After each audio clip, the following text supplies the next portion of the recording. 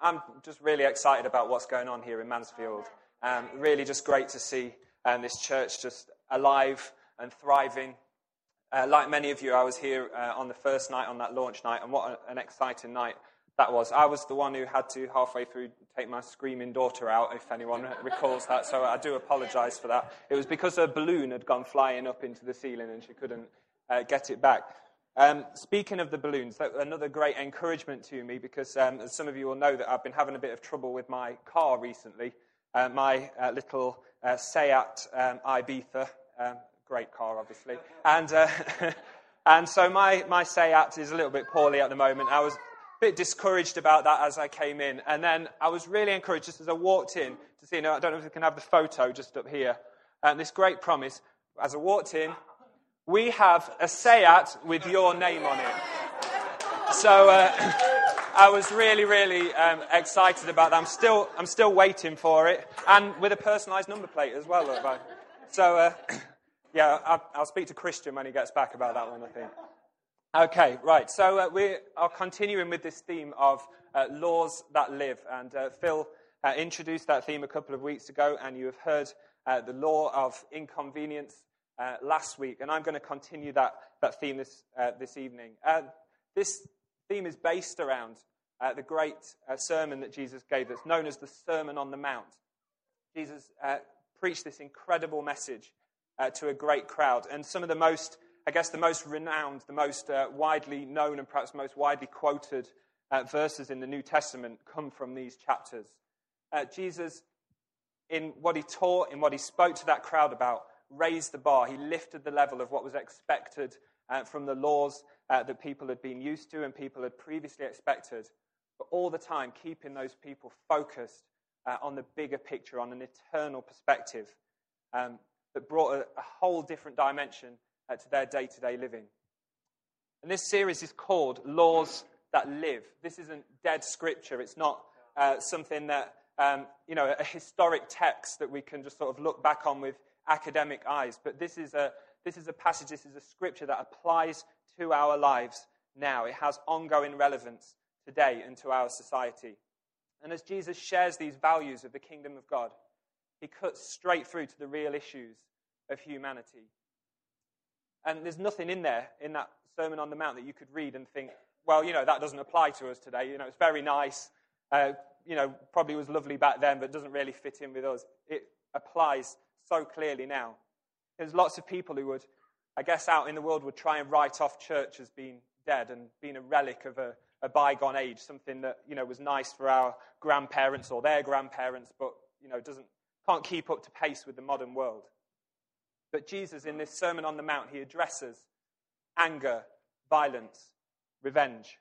I'm pretty sure that if you buy a paper tomorrow morning, there'll be plenty of anger, violence, and revenge in those papers, in those headlines.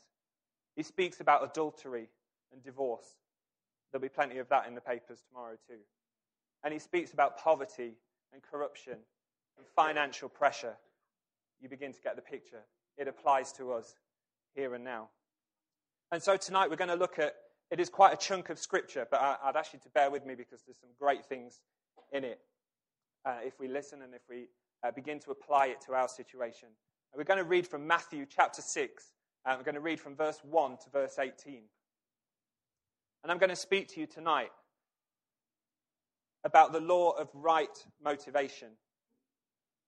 And it's an issue that applies to many areas of our lives. There's 3 examples that Jesus gives in this passage. It's not an exhaustive list, but it just shows that there's a variety of aspects in which we need to check our motives and be aware of the reasons why we do things. So I'm going to read from Matthew 6, beginning at verse 1.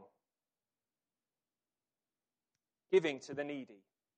Be careful not to practice your righteousness in front of others to be seen by them. If you do, you will have no reward from your Father in heaven.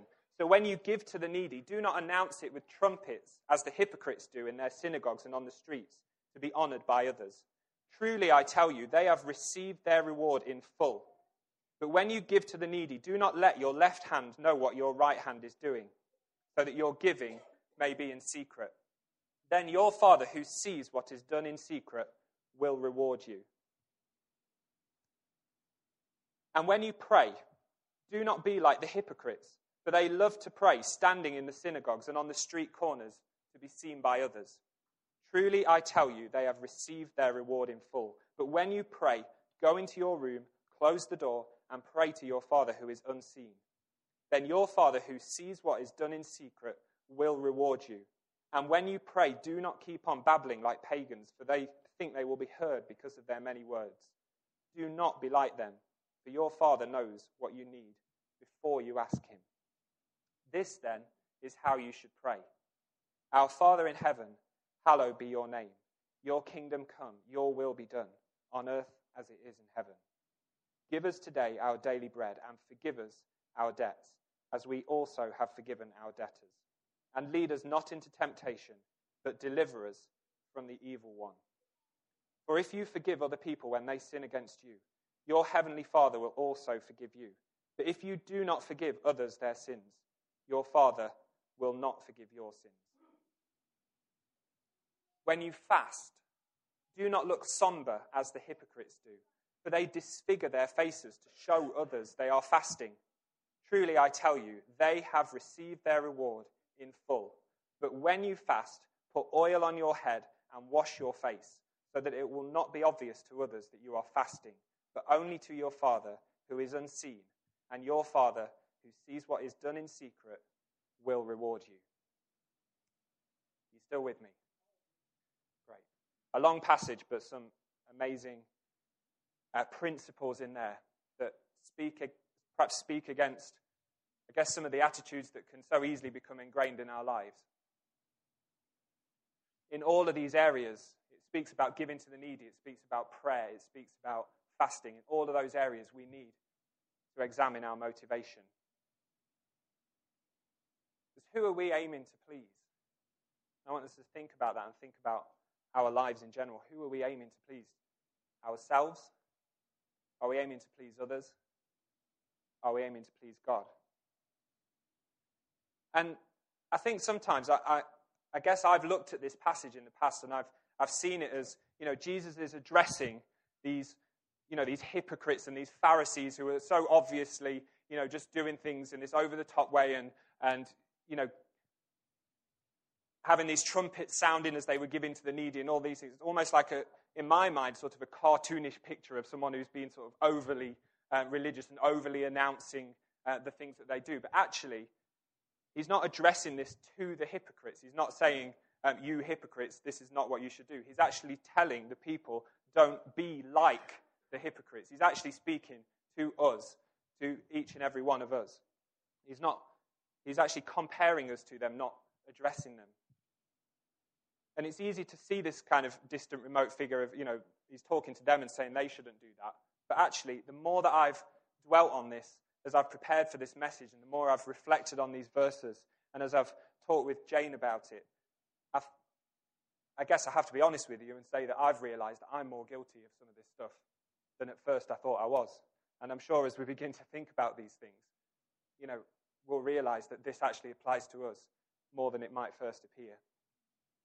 Because I really want to encourage you to consider, how much this is an issue in your life and really begin to apply Jesus' words to your circumstances. It's a huge subject, and as I've thought about it and as I've dwelt on it, I've started to realise that it could go on and on and on, and I won't go on and on and on tonight, I promise you. But, you can almost, this thing of motivation, everything comes back to motivation. And I think you'll see that as we start to go through this tonight. Jesus' examples that he gives cover three areas. They cover giving to the needy, it covers prayer, and it covers fasting.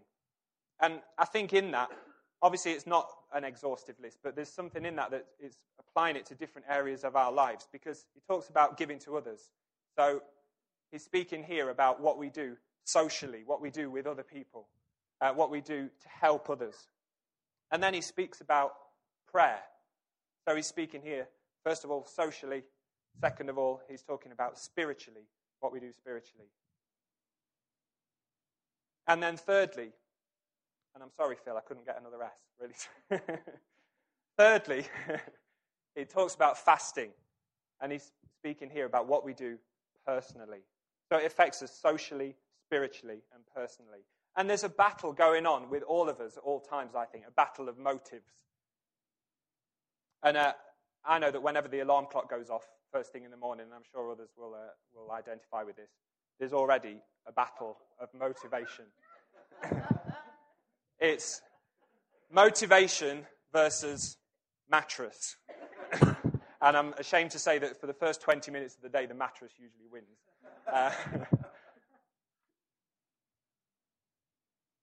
And there's a match going on inside of us. There's a contest of, wanting to do one thing, and then on the other side, wanting to do another. And to me, the first thing that jumps out of this is that there's this battle, this contest between right motivation and hypocrisy. So you'll see that up there, right motivation versus hypocrisy. And that word hypocrisy has its root in the theatre, in acting, in wearing masks. Hypocrites were people, and the root word of that is speaking about people who acted, would put on a mask. And so it's saying literally that when we are hypocrites, we're putting on a show. We're putting on a costume and wearing faith and holiness like a costume. But ultimately, if it's a costume, there's a point where we're going to have to take that off. We can't keep that up forever. We can't keep up that pretense forever. And if all we ever do is try and keep up an appearance, if all we ever do is try and make ourselves look good, like Jesus speaks about these, the hypocrites that would announce their giving, would announce their praying, would announce their fasting, if all we're doing is trying to make ourselves look good without actually having the substance there to back it up, then eventually we're going to come unstuck somewhere along the line, aren't we? And Jesus sort of paints this larger-than-life picture, first of all, of giving to the needy. And it would be a little bit like this evening if we'd come to the mercy offering and we'd sort of walked up and said, £100 going in here, and sort of made this, or we'd had one of those huge checks like they have on Comic Relief and Children in Need or something, and sort of waved that around and got the camera crew to. He paints this exaggerated picture almost of people announcing their giving with fanfares. And sometimes, as people, we have, as in our real lives, in everyday life, we sometimes have this need to sort of, if we're honest, almost present ourselves better than we really are, or perhaps, we want to appear as good as we possibly can. Would anyone agree with that? We don't want to look stupid, do we? We want to look as good as we possibly can. But sometimes, if that's all we're relying on, eventually we're going to come unstuck. I just want to show a little clip of this is a program that's on BBC One at the moment that you may be familiar with, called The Apprentice. And at the start of each of these series, then, you have this group of candidates, apprentices that come on, and they make some very, very bold claims about themselves at the start. And as things progress, you start to see that after a while they come a little bit unstuck. Let's just have a look at some of the things that they say about themselves.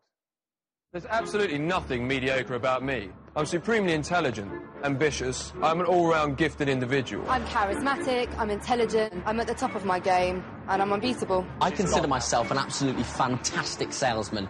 Everything I touch turns to sold. I describe myself as a bit of a maverick. You absolutely have to stand out these days. You've got to be different. Pressure brings out the best in me. I'm young, I'm adaptable and agile. I will be the last woman standing. Success and money motivate me. My first word wasn't mummy, it was money. But to succeed, they'll have to impress the boss. I did ask for something special in this boardroom this year. That is something special. 0 south. You're fired. You're fired. You've talked yourself out of this. You are fired.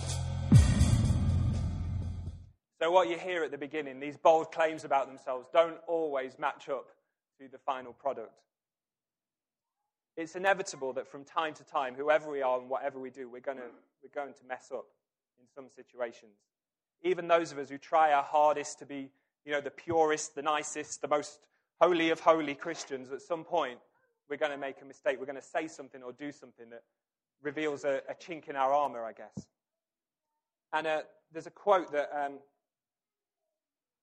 I heard many, many years ago, and it's resonated with me at various times over the years. This is a quote from someone called Brennan Manning, and he writes, "The single greatest cause of atheism in the world today is Christians.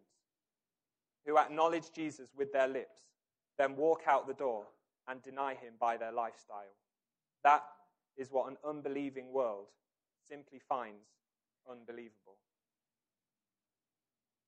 You know, we have an obligation, a duty to live a life of integrity, of reality before people, because there's a world out there that's watching us.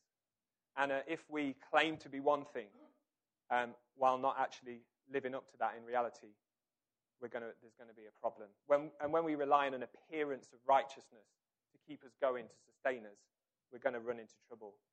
We need a genuine relationship with Jesus Christ that's born out of integrity and a right motivation. There's been a lot of damage over the years caused by Christians who have, I guess, acted hypocritically towards others, that they've said one thing but lived another. And there may be people here tonight who've actually, you would say you've almost been affected, been damaged almost by Christians that you have met, that you've encountered over the years, that have not lived out what they've spoken, that what they've declared perhaps from the front has not been what you've seen in reality. And God detests hypocrisy. God hates hypocrisy. And people's lives can be wrecked as they see someone that they look up to claiming to be one thing, but then totally undermining it with their actions. And you know, today we live in a cynical and suspicious world. And people aren't easily fooled. You know, they've seen enough religious scandals in the newspapers, and they've even seen the political scandals in the newspapers. And people aren't easily trusting. People want authentic. They want the real thing. And the only way that we're ever going to convince a skeptical world out there that Jesus Christ is the real thing is by our actions, is by being real and being authentic. Because otherwise we can make the most vital truth seem like a pack of lies. So let's not become people who make bold claims and then don't have the character to live it out. Let's not be people who are so concerned of, you know, making a show of what we're doing, that we're giving, that we're praying, that we're fasting, that we're doing all these things, but then not actually having the character and actually living out the right kind of life. Let's just leave out those bold claims altogether and let's just live righteously before God and let him take care of the rest. Because it's not all about us trying to make a big name for ourselves, is it? And that's what Jesus addresses here. So the second battle that I see going on and that Jesus raises here is right motivation versus pride. And sometimes we can be proud. And sometimes, you know, we like to, I think particularly today, who here who's on Facebook here? Anybody a Facebook user or a Twitter user? And there's kind of a cultural thing now that it's really, really important now for everybody to know everything that you're doing all of the time. Yes? So when we're, you know, having our dinner, we need to let people know on Facebook and on Twitter. When we're cleaning our teeth, we've got to let people know.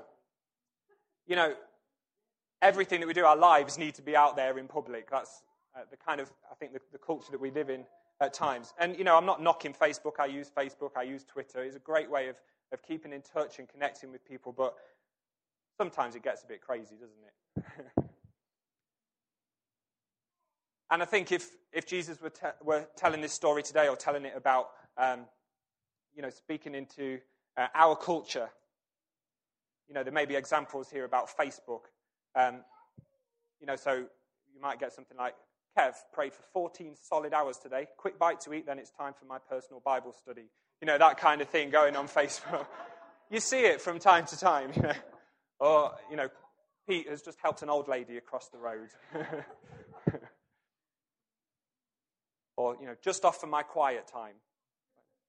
Well, be quiet then and get off Facebook. But, you know, on Facebook, on Twitter, on these kind of things, we present an idealized version of ourselves, don't we? I don't think anyone really ever presents the full picture of who they are. Otherwise, it'd get a bit messy, wouldn't it? It's rare that people are going to tell the full story. And sometimes, that can spill over into our lives. And if in life all we ever do is just sort of announce the good things that we do, we just sort of pick out the little snapshots and the good things that we do, we're not really being authentic. We're not really telling the full story. And Jesus speaks about this, about people who want to just announce all the good things. And so, you have people coming into church and, he speaks in this example about fasting. Of coming into church or wherever you go into and you're fasting, but announcing it. Saying, I'm really hungry because I'm on a fast at the moment, Or that coffee smells really nice, or those cakes look lovely, but can't have any. I'm on a 6-month fast, tap water for me all the way. Has anyone got any lozenges? Anyone got any horse soothers? Because I've been praying since 6 a.m. this morning. If we were just spent our time announcing those things, well, we're going to look pretty stupid, aren't we? And would we be so quick to announce if we messed up and if we did something wrong?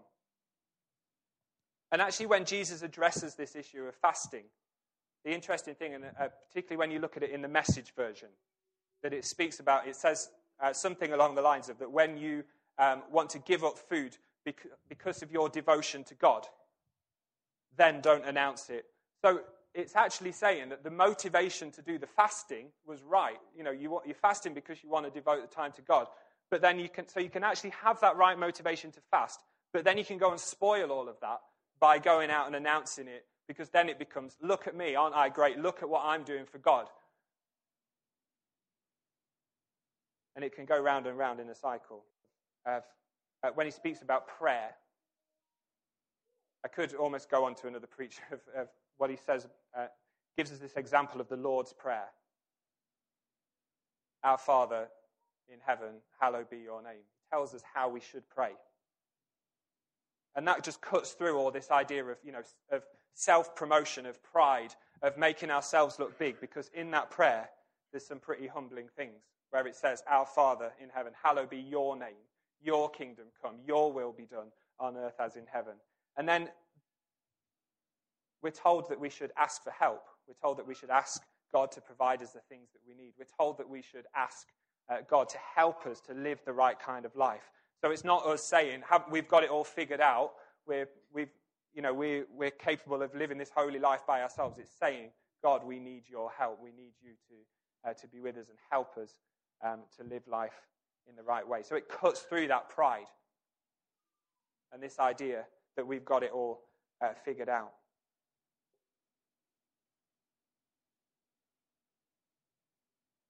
And sometimes, our prayer isn't always like that, I guess. I don't know, what postures do we adopt to pray sometimes? I think sometimes we have this one, don't we? We say, let's pray, and then everyone sort of bows down like that. Or maybe it's, your arms outstretched. When I was at Sunday school, years and years ago, we used to have to curl up like a little mouse to pray. So when we pray, everyone would curl up like this and pray. I never realised it was weird, actually, until I got thrown out of that Friday night prayer meeting a few months back.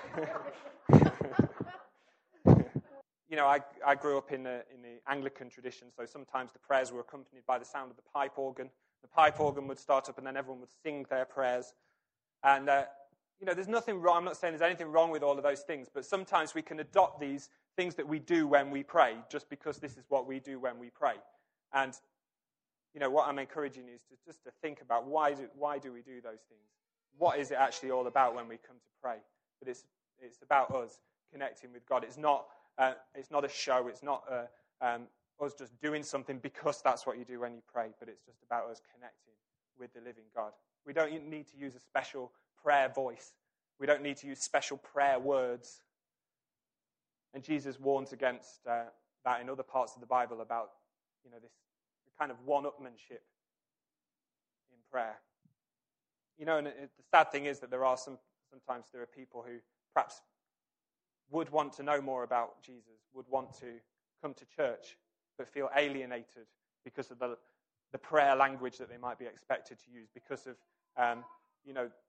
some of the religious things that they might be expected to do. And we want to cut through all of that. And Jesus, elsewhere in the Bible, tells this story, and I'm just going to rush through this very quickly, but he speaks about he gives this parable of the Pharisee and the tax collector. And he says, 2 men went up to the temple to pray, one a Pharisee and the other a tax collector. The Pharisee stood by himself and prayed, God, I thank you that I am not like other people, robbers, evildoers, adulterers, or even like this tax collector. I fast twice a week and give 1/10 of all I've got. But the tax collector stood at a distance. He would not even look up to heaven, but beat his breast and said, God, have mercy on me, a sinner. Jesus goes on to say, I tell you that this man, rather than the other, went home justified before God. But all those who exalt themselves will be humbled, and all those who humble themselves will be exalted. The Pharisee had done everything that he thought that he needed to do to make him look good before other people. It's not about us trying to please others. And so the third thing that I want to draw your attention to, and I think that Jesus brings out in his words, he says right motivation stands against people pleasing. So right motivation versus people pleasing. Anybody here ever wanted to please other people? I know that I have. But we're not called to live like that. We're not called to live our lives to please others. You know, I want to be someone who pleases God, but I know that at times there's that battle again, there's that conflict that goes on in my heart, in my mind, where sometimes I become consumed with the thoughts of wanting to please others. But we need to not value the approval of other people, even of other Christians, more highly than we value the approval of God himself. So it's not about us, you know, when we pray, when we give, when we fast. It's not about us trying to do that to impress the person who's sitting next to us in church. It's not about us trying to impress the pastor. It's not about us trying to impress any other person. What's important is that we have a genuine relationship with God, and out of that, we live righteously. Not making a show of it, but we live right. We have that right motivation. Now, that doesn't mean, it's not an excuse that, you know, we're not here to please other people. So that's not an excuse for us to then go out and be as rude as possible to everybody else around us. Be offensive and just beat people down. And, you know, I'm not bothered what they think, I'm pleasing God. Doesn't matter what they think of me, doesn't matter what I say to them. That's not what I'm saying here, so please don't go out thinking that now means that you can go in. Be as rude as you like to the people around you. And also in this, you know, I feel there's almost, a conflict. Last week at our Sunday at 6 service over in Ilkeston, I was preaching there about living in the light and letting our light shine before men, that they may see our good deeds. And then this week I started to think, you know, well, this is a bit confusing, isn't it? Because we're supposed to live in the light and we're supposed to let people see our good deeds, but then we're not supposed to be making a show of it and, you know, sort of having this fanfare and, you know, announcing what we do. It says don't announce your good deeds. But again, it comes down to the motivation, I think, doesn't it? And that a lot of these things, that's all we can ever really say, is just down to the motivation. What is our heart? And that's why, you know, the Bible says that God looks at the heart. Man looks at the outward appearance, but God looks at the heart. And that's really the only thing that it can be tested on, isn't it? Because if we're there just trying to live in a good way and we're trying to do good things because we think that so-and-so is going to say, well done, and someone's going to thank us and someone's going to think we're really good, then that's not the right motivation. But if we're doing it because we want to glorify God and we want to bring increase to his kingdom, that's the right motivation.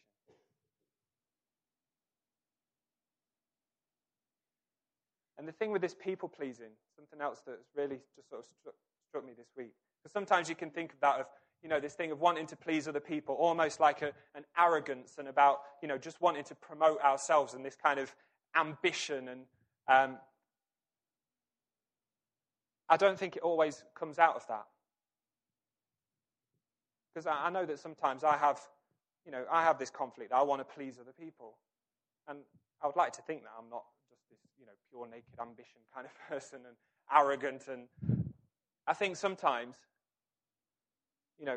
our desire to please other people can almost come out of an insecurity. It can come out of a need for validation, a need for other people to reassure us and comfort us.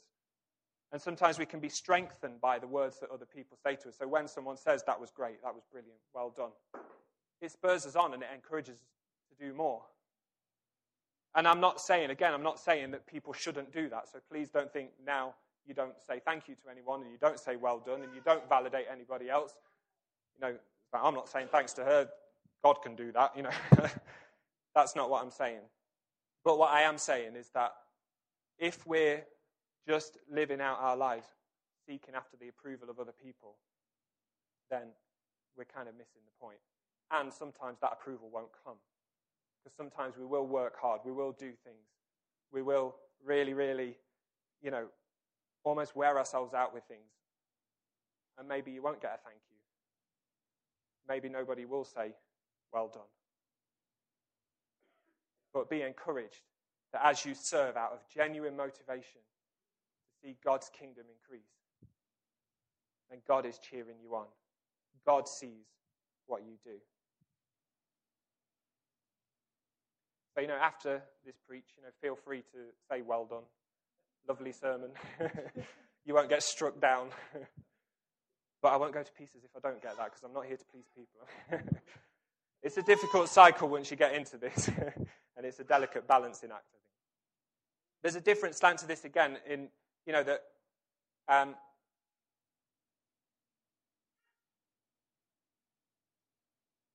when we think of ministry, when we think of living our lives for God, sometimes we can become focused on, the ministry in terms of church and having a role in church, what we do in church. But our ministry, what we do for God, extends far beyond that. So it could be the housework. It could be your job in a secular workplace. And there, you're perhaps even less likely to get a crowd rushing up wanting to give you a pat on the back and say, well done. But again, God is cheering us on. If we are living our lives out of a right motivation where we just get on and we do good and we serve him, then God cheers us on. It's a reminder, again, for us to do everything as unto the Lord. As a church and as individuals, we should never fall into that trap of being more concerned about the praises of man, the praises of other people, than we are concerned about what we're doing before God. Never more concerned about putting on a good show than we are about serving God humbly and with integrity. Someone once wrote a message to a group of believers using these harsh words. It said, I can't stand your religious meetings. I'm fed up with your conferences and conventions. I want nothing to do with your religion projects, your pretentious slogans and goals. I'm sick of your fundraising schemes, your public relations and image making. I've had all I can take of your noisy ego music. Pretty harsh. That was actually God's words to the people of Israel in the book of Amos. So these words came from God through the prophet. And God, through this prophet, goes on to say, when was the last time you sang to me? Do you know what I want? I want justice, oceans of it. I want fairness, rivers of it. That's what I want. That's all I want. This is very, very challenging. I find this very personally challenging. And it's a reminder that God isn't looking for, a good show or a nicely presented package, but he wants above all people who worship him from the heart, people who show his love and his infinite justice to the world. And in all three examples that Jesus gives in this passage, when he speaks about giving to the needy, when he speaks about prayer, when he speaks about fasting. Jesus emphasizes the correct way. He says in all of them, don't be like the hypocrites. Don't do as the hypocrites do. Don't be like the hypocrites. But then he also says, when you give, do not let your left hand know what your right hand is doing. When you pray in this way. When you fast, put oil on your head and wash your face and go out. And it all comes down to not putting on a show, but just having that integrity. So very quickly, what do we need to do? If we have the right motivation, what do we need to do? We need to serve others without looking for reward and recompense. We need to devote ourselves wholly and completely. And we need to walk humbly before our God. And Jesus was our perfect model of integrity. And it says at the end of the Sermon on the Mount, and not to jump into what somebody else may say in a future week, but it says that when Jesus concluded his address, the crowd burst into applause. They'd never heard teaching like this. It was apparent that he was living everything he was saying quite different to their religion teachers. This was the best teaching they had ever heard. And it's because Jesus had that integrity. It's because Jesus wasn't someone who just said one thing, who put on this show. But it was because he had integrity, because he lived it out, that his teaching has endured. That's why that sermon is there, that we can read it today, that we can stand here and sit here now and be talking about it. Because integrity, right motivation, overcomes hypocrisy. It overcomes pride. And it overcomes people-pleasing. With all the bad press that occurs around the world today about Christianity, it can seem like, how can we turn the tide? How can little old me do anything about it? But back then, there were plenty, just like there are now, plenty of people around who were giving God a bad name. And we hear about the Pharisees and we hear about the religious teachers. But it's the teaching of Jesus that has endured 2,000 years plus. Because people won't be swayed easily by hypocrisy, by pride, by people-pleasing. They want the real thing. And more importantly, God wants the real thing. And just bringing it back to that passage, that final verse. In Matthew 6, verse 18, it says, "And your Father, who sees what is done in secret, will reward you."